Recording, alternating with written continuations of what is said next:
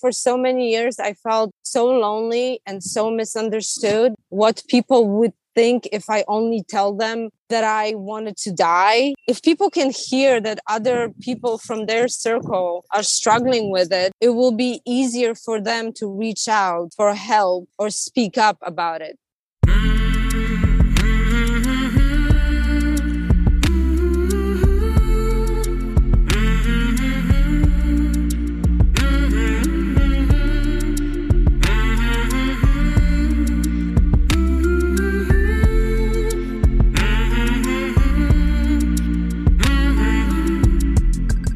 Hey there, my name is Sean, and this is Suicide Noted. On this podcast, I talk with suicide attempt survivors so that we can hear their stories. Every year around the world, millions of people try to take their own lives, and we almost never talk about it, and when we do, well, we're not very good at it. And that includes me. So one of my goals with this podcast is to have more conversations and hopefully better conversations with survivors. I'm going to keep trying, and I want to thank all the survivors who have joined me here since we launched now more than 2 years ago. July of 2020, and of course to everybody who listens, thank you. If you are a suicide attempt survivor and you'd like to talk, there's a few ways you can reach out. Email, hello@suicidenoted.com, social media, @suicidenoted. You can find us on Facebook and Twitter. You can also leave us a recorded message. Check the show notes for that link. In the show notes, you will also find a few more links. A couple of them are for financial contributions, one-time or ongoing. We could use the help as we try to reach more people and help them feel a little less shitty and a little less alone. And a couple of links to storytelling shows. One is specifically around suicide and the other is mental health. So that might be something you want to check out. Keep in mind, we are talking about suicide on this podcast, as the title suggests. So take that into account before or as you listen. I do hope you listen because there is so much to learn. Today I am talking with Eva. Eva lives in California, and she is a suicide attempt survivor. Eva in California. Yes. She's wearing sunglasses. She's in a park under a tree. I'll let the audience guess what country you might be from, because you might hear a little accent. Not big, a little slight. It's there. We're here to talk about you. So you are let's just jump right in. You're a suicide attempt survivor. Yes, I am. Actually, a few attempt survivor. Wait, by the way, I should have said this. Thank you for being here. Sometimes I get so excited to talk about suicide, I forget to thank people. And I want people to hear that I'm thanking you also. All right, Eva, in California, let's start with your first attempt. My first time was when I was 16. And I was in high school going through really hard time. I lived in, I would say, a dysfunction family. My father was an alcoholic. My mom was never emotionally present because she was dealing with him. And, she was just doing her life. And I had a lot of problems at school, getting into alcohol and drugs myself. I felt very lonely, super lonely. And I think I was already dealing with, from what I remember, I think I was already dealing with eating disorder as well. I think my eating disorder started when I was 14. It was a lot. My dad was an abusive. He would beat me and my brother. And I think I was already dealing with depression. I just didn't know about it. Nobody knew about it. Back in my country, depression was not really a thing, or maybe it's not even in my country as in my family. I attempted suicide then. I tried to, I cut myself. You're back in your country, and we haven't told people what that country is yet, by the way. Yeah. Let's leave that as a surprise to the end. Difficult childhood and teenage years for a long list of reasons that you shared, some of them. Right. How old are you when you first attempt to take your life? I think it was 16, 17. I was in high school. I think I was in my second year of high school. As you can hear and see, it was unsuccessful. But that kind of started a process of cutting myself. I for many years, I would cut myself. That was the beginning. Yeah. Every single person, by the way, I've talked to for this podcast was not successful. Right. Every single one, without one exception. Did Yeah. you want to die? And this might be tricky the way I'm framing it, or did you simply not want to be in pain? Being honest with you, I think I wanted to die. I was in pain. I was in mental pain. I felt very, very lonely. I think I wanted to die, but I remember the moment when I did it, and it came with a lot of pain, physical pain. I got scared. Did you go to a hospital? I didn't go to a hospital then. Did you tell anybody about that first attempt or just at the first attempt? No, nobody knew about it. No, not one human being knew about it. Nobody knew about it. I was scared. I didn't want to be judged. I didn't want to get in trouble. Right. I knew that I will probably get in trouble for doing it. And, I was already what my parents called me, a black sheep or a troublemaker or whatever. I was already getting in a lot of shit. From what you shared a little bit about your family, right? It sounds like it just would have created more problems.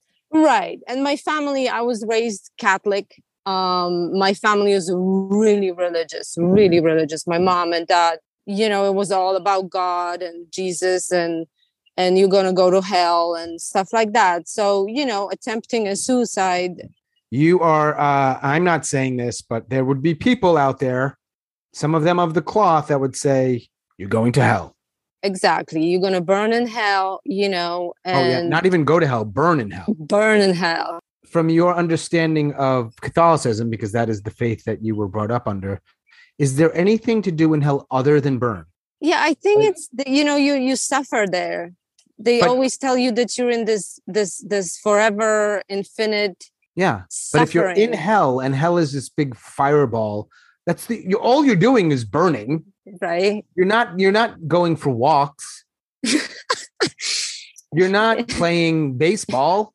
You're burning. What are the options other than burning in hell? 1, burning, 2, burning, 3, burning.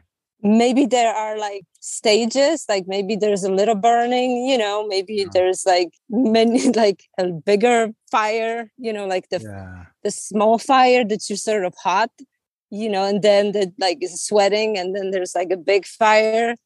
Right. That sorts of burn, like, I don't know. And each one lasts like a long time because you're there forever, literally. So you can't even put a time on it because it's forever. You can't divide forever by anything. Yeah, exactly. I don't want to go there. Yeah, me neither. That's why I'm here, I guess. Still. I tend to believe that, and I'm not much into faith. I kind of think that, you can be in hell here. Yeah, I think so. I'm not religious. There's this cliche saying, I'm not religious, but spiritual. I feel that we can create our own hell here on earth, or we can create our own heaven on earth, Let's not get carried away. Do you think that you could do whatever you want if you're in heaven? And by the way, the listeners won't see this, but from what I see in my little kitchen in North Carolina, but she's got a tree over her and there's a little wind and and the sky is big and there's some sun. You're like, all right, if I was going to start heaven on earth, I might start where Eva is.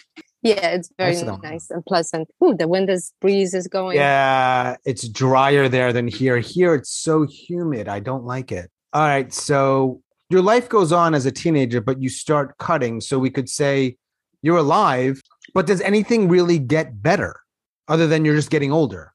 No, it's all the same thing. It's just actually getting worse. My eating disorder is like off the charts. I was never diagnosed with it, but you don't have to. I was, I was making myself vomit every time I ate. I would go days without eating. So my mental health was really in not a great place. I was going drunk to school. I would be drinking at like 8 a.m. going to school. So weird. Maybe this is a weird question, but why were you drinking? Like as they say, you're in this environment. My dad was an alcoholic. I was raised like alcohol was always present in my life. I had very easy access to alcohol because it was always in the house. It was not closed or nothing like, my dad's bar was never closed or locked. And then, I felt like it was also because, like I said, I felt so lonely. not understood. When I start drinking first, I realized how happy it makes me. All of this stuff is just going away, and people would tell me always like, Eva, you're just unrecognizable when you drink. You're like, you are a totally different person. And I like that. I like being that Eva. I like being that drunk, happy, joking. It's tricky because one of the reasons a lot of people drink is for that reason. There's obviously a dark side to it, but I get it. I get why you would want to do that. Totally. Right. Yeah. So that's where my life kind of went, that route. And that's where actually we can now get to the second time I almost did it. That was not even like intentional. One time when I was cutting myself, I was so desperate, I guess, in a really bad place. I cut myself so bad that I just couldn't stop it. I had to go to a hospital. Like before, when I was cutting myself, they were always just cuts, small cuts that they would sort of disappear within a week or so. And this one time I just cut myself. It was deep. It was very deep and I couldn't stop it. And I ended up in a hospital, got stitches. Because it was so bad, I had to have Band-Aids on my wrists.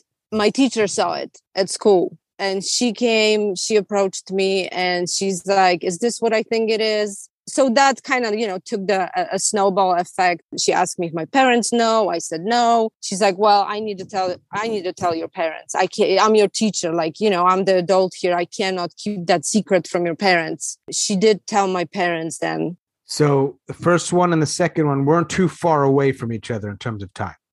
Yeah, there was probably a year to 2 years apart, year and a half. First one, nobody knows. Second one, same method. This time, you go to a hospital, at least for the physical stuff, and then your parents find out. Do you have to go to another kind of hospital after that? No, the fun part is I had my teacher said, tomorrow I'm going to meet with your parents and we're going to talk about you. So I knew exactly when they're going to see each other and that my parents going to know about it. I was just waiting. That was the day when I was just waiting in my room, knowing that my parents now are listening to the fact that I was, trying to kill myself. And I heard my parents coming home. I'm scared to death. Like I was so scared. My mom came to the room and she just sort of looked at me. She slapped me in the face and she said, you better go on your knees and pray for your sins. And that was the last time, first and the last time we spoke about that or with my parents at all. And the school got into, so my parents wouldn't do it if it was just them. But I think the school got into the whole situation. Through the school, they sent me through like a therapy, Okay. So I would just go to a therapy once a week for I think 6 months or something like that. Didn't help. Didn't help. I know in Catholicism, it is a sin to attempt suicide. And if you sin the way you did, your mother in this case, and I assume your father too, wanted you to, quote, get on your knees and pray for my sins. Yeah. Just a quick question here. It just popped in my head. I don't mean to be rude or offend. Is it okay to drink in the Catholic Church? No, it isn't. Is it okay to hit your child in the Catholic Church? Right. I'm just asking a question. So I'm wondering, did your parents model that kind of behavior that when they sin, they get on their knees and pray and then are asking you to do that? Or was that a little hypocrisy? Yeah, that's actually a good question because once a month, my dad, he would go to his room, he would close the door, he would go on his knees and he would pray and cry. Oh, so he was doing it. He was doing it. Not promising. I think he was praying for, God to take that burden of the alcohol from him or whatever, Got it. If I remember correctly from our last conversation, you had a third attempt, but that was many years later, right? Yeah, I had one attempt in college. I felt like my brain was on just the thought of just ending with my life and being miserable and always being in the dark, never being able to connect with people, only when I was drunk or on drugs. That sort of my default mode of my brain was like, I just fucking want to die. Like, please this is just painful. I didn't even have control over it. And I don't think I even worked to change it. It was just my life. That's every day I would do and go and, do my things and go with my everyday life. Right. I don't think people who, generally speaking here, haven't been in the space where their like default is I want to die every day. You know how like when you hear something, I mean, we tend to inevitably imagine what it must be like. I think most people do that. But they can't have a clue. They don't have a clue of what it's like. And they can't. What that's like to want to die every day. That is so heavy, I think. I think so too. And it just gets so tiring.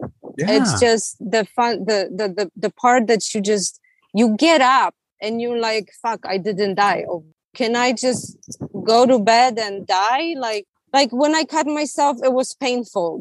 After the cutting sort of went away on its own, I guess, because I started drinking more. I was a wreck. I would drink and be on drugs. I would all the time. So I think the cutting need went away. You were drinking. What's your beverage of choice? Vodka. She's not Russian, by the way. I know you thought that, everyone. She's not. And beer. Vodka and beer. Yeah. And then what was your drug of choice? I would do cocaine. I would do amphetamine, lots and lots of weed. All right. 3 attempts through college or some of college. You're in your home country. People are getting tired now. They're like, just say the fucking country. No, I'm not. I get to decide. It's my fucking show. Exactly. So you're a young lady, to put it mildly, not okay, not happy. You'd said earlier that you were sort of really, really, really lonely. And then when you would do alcohol and drugs, it would help with that. So as you're getting older and you're in college, you're starting to make friendships or intimate relationships. Are you sort of getting that kind of connection? Is that there for you? Yeah, it is. But it's very problematic always. I always sabotage something. I always do something or get into relationships that are not really good ones. Right. Do you finish college? Yes, I finished college actually with some problems. I almost didn't finish it, but then there's an adult, my ex-boyfriend mom, who steps in. She sees, my problems, my pain, my everything, and just an amazing soul. Maybe, I've always through my life, because I feel like I didn't have a mom or I didn't have a mom the way a mom should be. I've always searched for some sort of mom persona in my life. I make friends with older women often. Like they are I love having these older women in my life as like guides. Aren't they the best? They are. Are you like that for a young lady? I am trying to be like that for my own kids. I am trying to be like that in my own community. Nice. So you finish high school or college, you're in probably in your early 20s. 26. 26. Yeah. Still in your country. How old were you when you came to the United States? I was close to 27. I finished the college and I came back to my parents' house, looking for a job, and trying to sort of find my way, as an adult after college, with a degree. No jobs in this former Soviet satellite country. Yeah, it was hard. It was challenging. Now I'm back living with my parents. Again, we fight a lot. I'm 26, but I can't go out, or I have to, I come back at 11 and then the next day it's a big deal that I came back late. I realized I need to get out. Like, this is not a place I want to be. And I started looking for jobs outside of my country. It was the time, and it was 2008. It was the time when a lot of people would go to different countries to work. So I was like, well, why not? Why not me? I found an au pair program. Mm-hmm. So it's like you're the live-in nanny, that you live with a family in their house and you take care of their children. I found a job like that here in the United States. And within 1 year, I was here in California, in Oakland. It was 2008. What year was your last suicide attempt, your fourth one? So that was when I was married. One of my kids, the younger, was born in 2012. So Okay. that was probably 2013. And is that the last one or was there another one? That was the last attempt I Mhm. had. However, I was hospitalized several years ago because I turned myself in. Mm-hmm. You're an au pair. You meet a Yeah. guy. You eventually get married. Correct. At the end of 2009, I got married. Did you think this is the guy? Yes. Now, when you're asking me after all these years, it's like, Sure. I want to think about it. Yeah, I'm yeah, like, Right. was it really? Did I really think it was that guy? American guy from California? He's Okay. an American. He's in the Air Force. We start dating. Right. Start dating, get married, eventually have 2 children. Yes. It went sideways quite fast. The mistake I think I made was to get married too fast before we sort of lived together and got to know each other. There was a lot of red flags already popping out, but that was just too late. I moved in with him right from the start. He sort of like isolated me from everybody.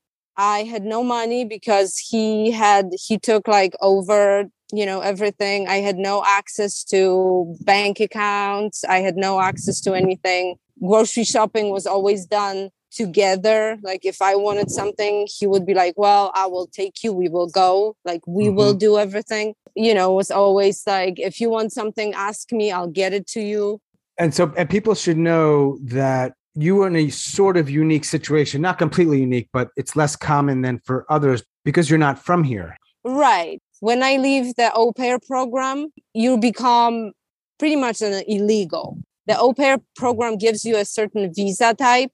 Mm-hmm. And then when you get out of it, you don't have that anymore. So now I rely on my husband to apply for the visa for me. And he knows this.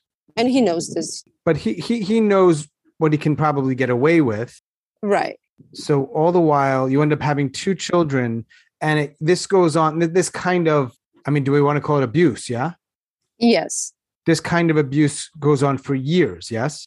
Yes, he would sexually abuse me, financially. He had anger management problems. He would never hit me, but there were moments when he would just pin me to the wall or bed or yell at me because I didn't want to talk to him, stuff like that. So yeah, right, man. And you have 2 children, little children. Yeah. All right. So you've got the 2 kids, you've got a guy who's not treating you well, and you don't have options really. You don't there's not a lot you can do. If you do this, there's a problem. If you do that, there's a problem. Right. I couldn't just pack and leave because I had 2 children. If I did that, then he could file for like kidnapping or whatever, I never went to the police for an abuse. I never really did that because I was always scared because now I'm illegal. So why would I go to the police? I was very uneducated and scared. Can you clarify for people though? I think there might be people, including me, that would think if you're married and you could go to the police, you're safe because, and at least with respect to your citizenship. Right. And I think that's the truth. I think I could go and file for an abuse or whatever, and they wouldn't ask me for my immigration status. If you're married, you're okay. No, I thought that was just the law. If you're married, you are, I don't know what the word is, but you're legal. No. If you're married, the person who is the citizen needs to file for the other person adjustment of status or whatever. It's a whole process. All right. It's not all right. No, that's good to know. It's not automatic. No, it's not. You get married in 2009. You attempt in 2013. You have 1 child at the time. The second one isn't born yet. No, I already had 2. Oh, okay. So you have the 2. So you have 2 of them within the first few years. 2013. What was happening around that time that you finally were like, fuck this? he sort of isolated me from everybody. I also isolated myself from my whole family, everybody. Like, I didn't want to talk. For several years, my parents and my family didn't even know that I'm not legal. I was lying to them. I felt ashamed for what I've done and where I ended up. I literally wished I would die. Like, I felt so ashamed. I didn't know what to do with myself. I didn't see my future. Like, every time, when people tell or ask you, like, where do you see yourself in 5 years? Like, where do you see yourself in 10 years? I saw fucking darkness. That was like, I just lived day by day. I thought about suicide almost every day. But when the kids came, I just couldn't do it. Yeah. When you would think about suicide, how specific was it? Was it a general thinking about not being here, or would you think about the method and some other things? I would visualize, I would think about stuff, how I would want to die. Since my cutting years, I have, what do you say the word, like when you don't want to see it, or you have like I can't watching movies and somebody is trying to cut themselves or something like that. I have to close my eyes. You have like a, what do you call it? Yeah. I don't know what the word is, but it's a word. Hey, this is a good way to tease people. Say the word in your language. I don't know. Oh, you don't know the word in your language? How the fuck am I going to know in my language, Ava? Sorry, man. All right. So, but nonetheless, you have this massive conflict, children, other things. I know I'm asking you to go back like 9 years here. Something happens on that day.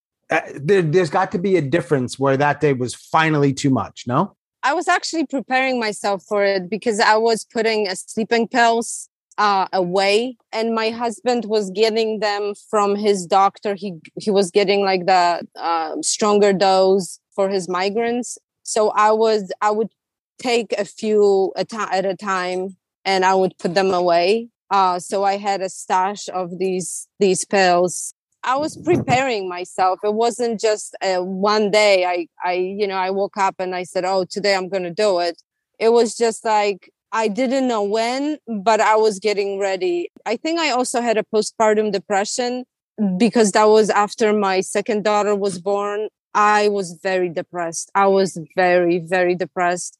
I even asked my husband, I was begging him to take me to a mental health specialist, because I felt like I'm not in a good place. And what he would tell me, he would say, well, I don't believe in depression. I think it's just mindset. So you need to think happy thoughts.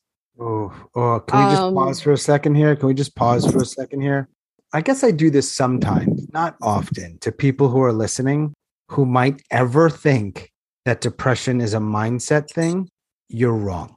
When you do that, it's really fucking dangerous.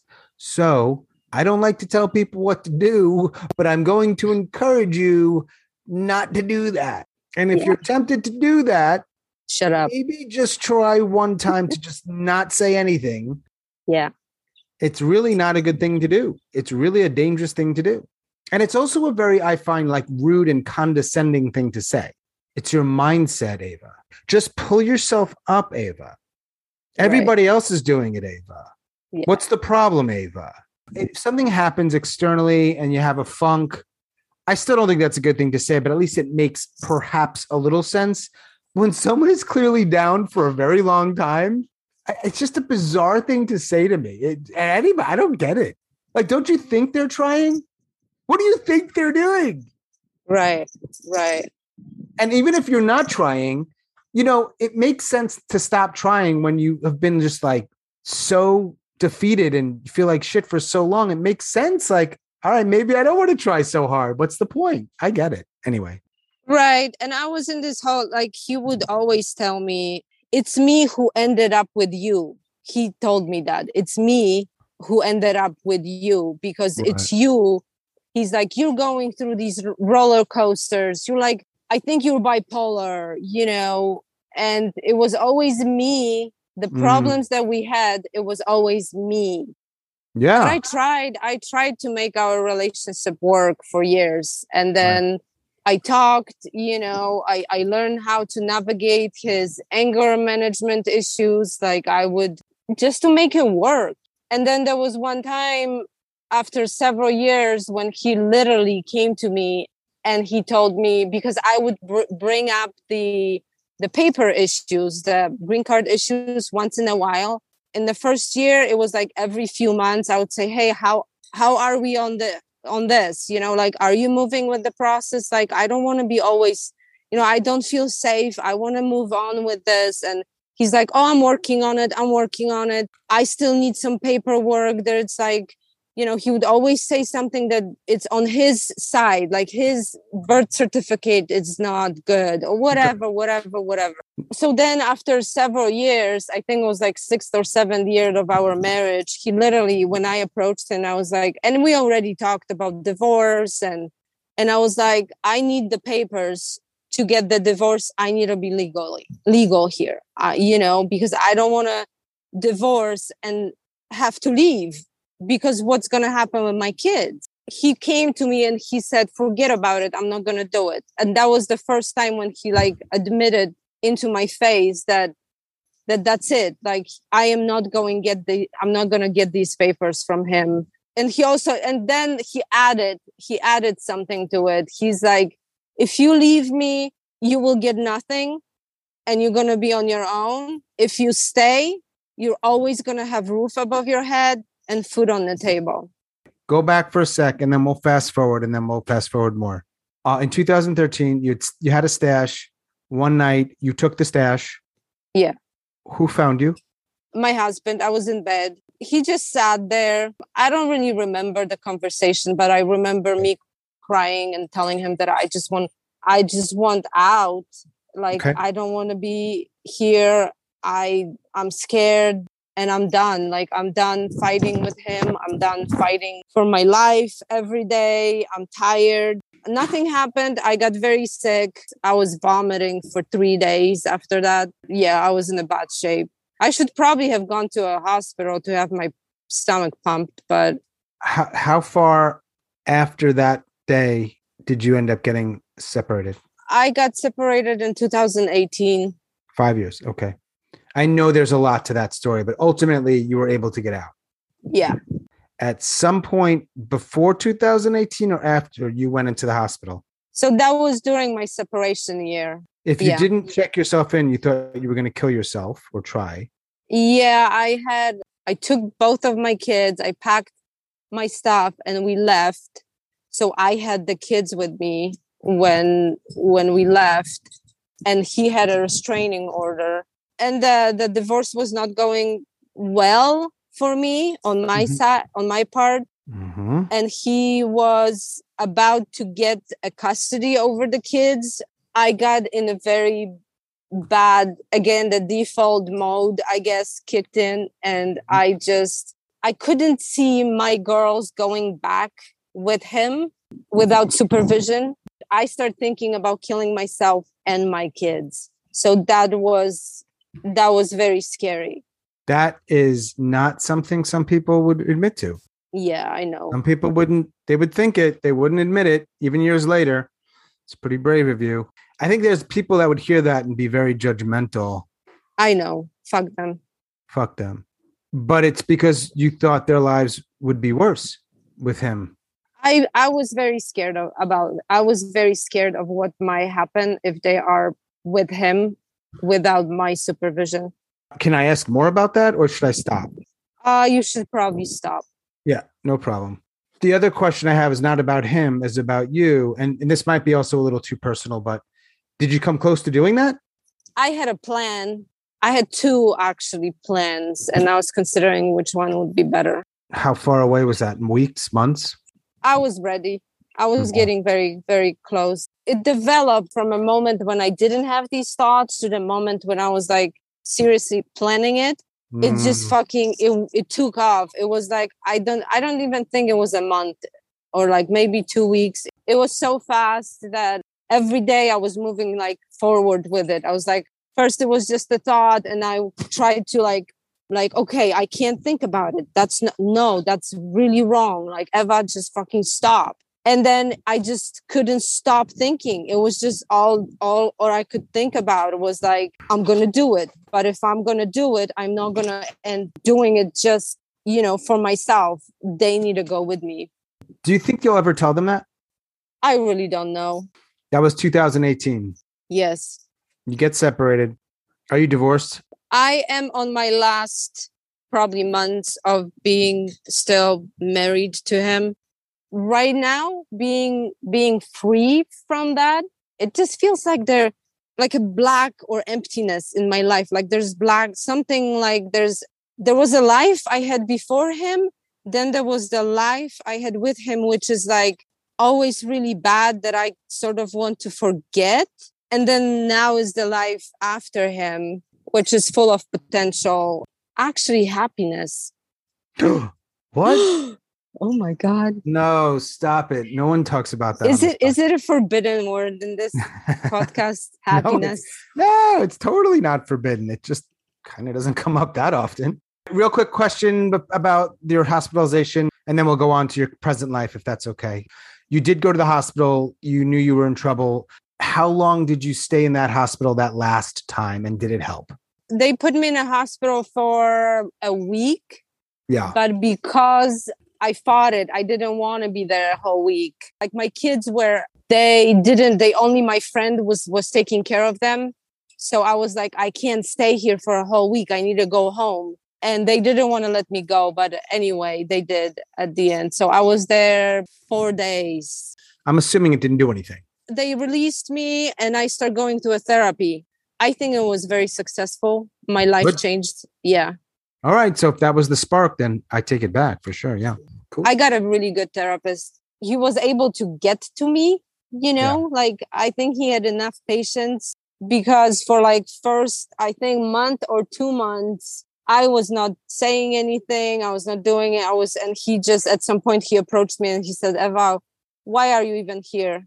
Why are you coming? What are we doing? Like, what do you want? He was straightforward enough, but he was also patient enough. All right. He was curious enough. And I think the therapy took off and it was a spark, like you said, to healing. Did you get a diagnosis that you agree with? Well, I was diagnosed with clinical depression. And then do you agree with that? I don't really know. I seriously don't know. Sometimes I really feel like I might be bipolar, but... Then your ex-husband might have been right. The son of a gun. Yeah, right. I think he was saying that in the way people use the word bipolar incorrectly. Like, I don't think he knows much about mental health. He just saw up and down and said, you're bipolar. Right. Done. Right. Do you talk to your ex-husband ever?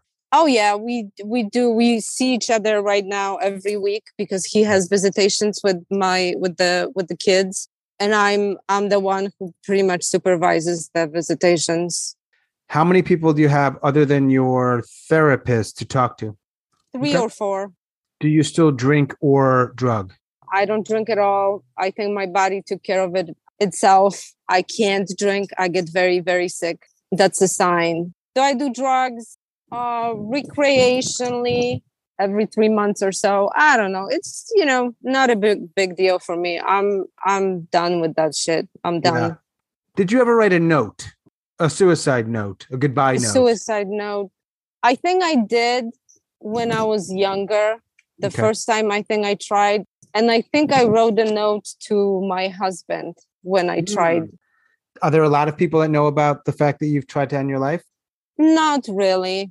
I might have mentioned it in some discussions here and there, but I never went into any details. It was just sort of very general, statement. Why did you look for a podcast with the word suicide in it? These days, I am in the process of opening a nonprofit private school. I'm also trying to because I have a goal or a dream to become a body image life coach for teens and moms. I can't be your client then, is what you're saying. You can't be. No, sorry. So there's a lot of these issues I dealt with. Now I'm sort of going back to them, trying to learn about them from a perspective of an outsider, learn what other people are struggling with. The more I can learn, the better I can probably help them. Sure. So you're learning, you found the podcast, but I don't know if I asked you this. Talk about things that people don't really understand. Like I felt for so many years, I felt so lonely and so misunderstood, and what people would think if I only tell them that I wanted to die. I felt like maybe if people can hear that other people from their circle are struggling with it, it will be easier for them to reach out for help or speak up about it, instead of hiding it like I did. I was hiding it for so many years, only to go deeper and deeper and deeper and deeper, instead of maybe just speak up. So I feel like if there's more people speaking about it and making it more like, hey, we all feel this way sometimes, or like it's okay to reach out for help. I mean, it might help. I'm not saying it will help, but it might. I don't think we all feel this way sometimes, though. Yeah, you're right, probably. No, I'm just saying. Many people don't want to kill themselves. Some do. Yeah. I also think, though, that I understand why, and this might not apply to you earlier in your life, but I get why people don't talk about it. There are very valid reasons. In your case, you didn't have an environment where it was safe to talk about it. So, of course, you don't talk about it. Right. So for me, the real goal for me, I'm not saying what you should do. And of course, is create a space where people can feel comfortable talking about it. Exactly. Because otherwise, like, I don't know if their lives allow them to talk about it. There might be some real backlash or shaming or forced hospitalization or who the fuck knows what. Exactly. And I feel like if I talk about it with you and then I will share it, some people from my circles might hear it and they will be like, okay, she fucking knows what she's talking about. Like I maybe might be able to reach to her or talk to her if I feel that way. So if I can help one person who feels this way, who's alone and scared and doesn't know what to do, if I can be of help, I will be very, very happy. We didn't even talk about the fact that you're an accomplished photographer. That's my therapy, man. Photography has always been with me since I was 16 and I had depression and everything. Photography was my outlet always. And it just became my career, I guess. Do you still ideate? I had some bad moments this year, at the beginning of this year, and I developed chronic headaches after COVID in January. And I literally have headaches right now, 24 hours, 7 days a week. You have one right now? I do have one right now. I'm on a lot of medications and I'm trying to just find out what the fuck is wrong with me and how I can resolve this. But before, it was like March, April, when my doctor was not doing anything. They were telling me I'm fine. I just have a chronic pain and I have to live with it. The pain was so awful. I was not able to do my job. Like I would cancel sessions. It's like unbearable. I had a moment when I was like, I can't do it anymore. Like I wasn't thinking about really killing myself. I didn't have a plan, but I felt falling down that hole, I felt that I am going there and it felt very, very dark and lonely again, but I'm out. You are? Yeah, I'm sort of tired. I'm sick of this pain and being in pain. I'm trying to find a solution, but I feel like I'm going fucking crazy sometimes. I can't imagine people there are people living with chronic pain and I'm being 6 months. And so if it was a year ago, and I said I've been in chronic pain for 6 months, like I said earlier, you would try to imagine what that's like, but you have no idea. You've gone through it. It's a totally different experience. Right. Totally. But that's for everybody with all things, mental health wise or physical health wise. You just don't know. Right. You don't know. But it's mindset, man. Just think positive thoughts. The problem with that theory is that there is a little kernel of truth to it. If it was absolutely never true at all, it would have disappeared. There's just enough truth that, yeah, of course your mind has there's some truth. And so because of that, you can't totally dismiss it. And people use that for all sorts of manipulative purposes or reasons, all sorts of ways to use that nefariously. Right. Of course. I mean, like when they say when you're depressed, there are ways to go with it. You can go deeper with the depression, or you can do a certain, like in my therapy, I learned, to sort of address that feeling instead of going that route and being depressed for 6 months. Sure. My issue isn't just that somebody says something like that. My issue is that's the only thing they say. That's the only thing they offer. If someone spends an hour with me and we're talking and that comes up, that's one thing. But if essentially the only thing you're offering me is it's your mindset, fuck off, man. Right. Thank you for giving me 11 seconds of your absurd wisdom. Do you think you'll try again? As of today, no. I feel like I don't know what's going to happen. I feel like I still have these dark moments. The place where this darkness and loneliness is still within me. Then if something happens in my life that will trigger it, I might consider it. But as of right now, for me, it was always my kids were the anchor for me to be here. As long as my kids are, I don't know, needing me and my help, I'm going to try to do all I can to be here for them. All right. Let's reveal where you're from. I'm from Poland. She's from Poland, people. Eva's from Poland. Yep. You going to go back? Well, I still can't because I'm still waiting for my green card. For the whole process is not yet finished, so I'm waiting. So I can't leave the country. Actually, my dream is to retire in a nice Polish village. Leave California? Yeah, Poland is beautiful. It's really beautiful. I don't miss the people there that much, especially, because our culture is so rooted in the religion. Although I think not anymore, because, my generation now is older and they are they have the same mindset as me. Mm-hmm. But there's still a lot of people that are very backwards, very judgmental. Maybe in 20 years, I don't know. Okay. I wouldn't mind to have a house there and just sort of escape. I didn't ask one question. Are there any myths or I don't know if I can tie these two together.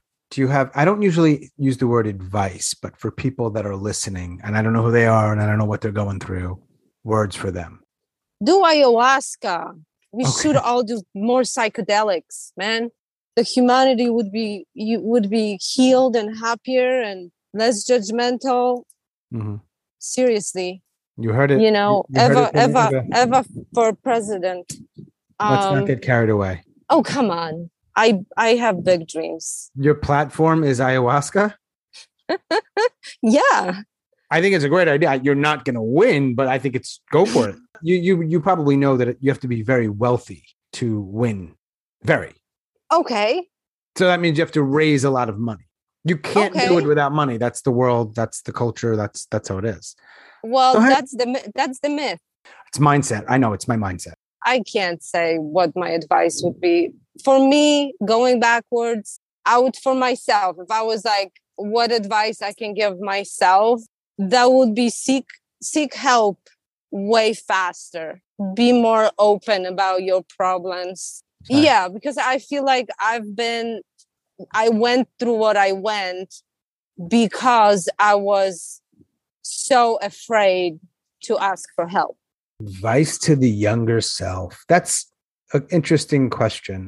Time is weird, right? If you went back, then you wouldn't have known what you know now, but we're making pretend. Sure. Exactly. Yeah. So you're saying, if we can boil down everything we've talked about, you're basically saying, get help, do ayahuasca. I'm simplifying it a little bit. Yeah, pretty much. Which, help is ayahuasca. So. Oh, wow. So we boiled it down to one idea. Again. Let's keep things simple. Well, thank you. Thank you. Really appreciate you being so flexible and awesome. Thank you. Thank you very much. All right, Eva. Talk to you soon. Have a good day. You too, man. All right. Peace. Bye.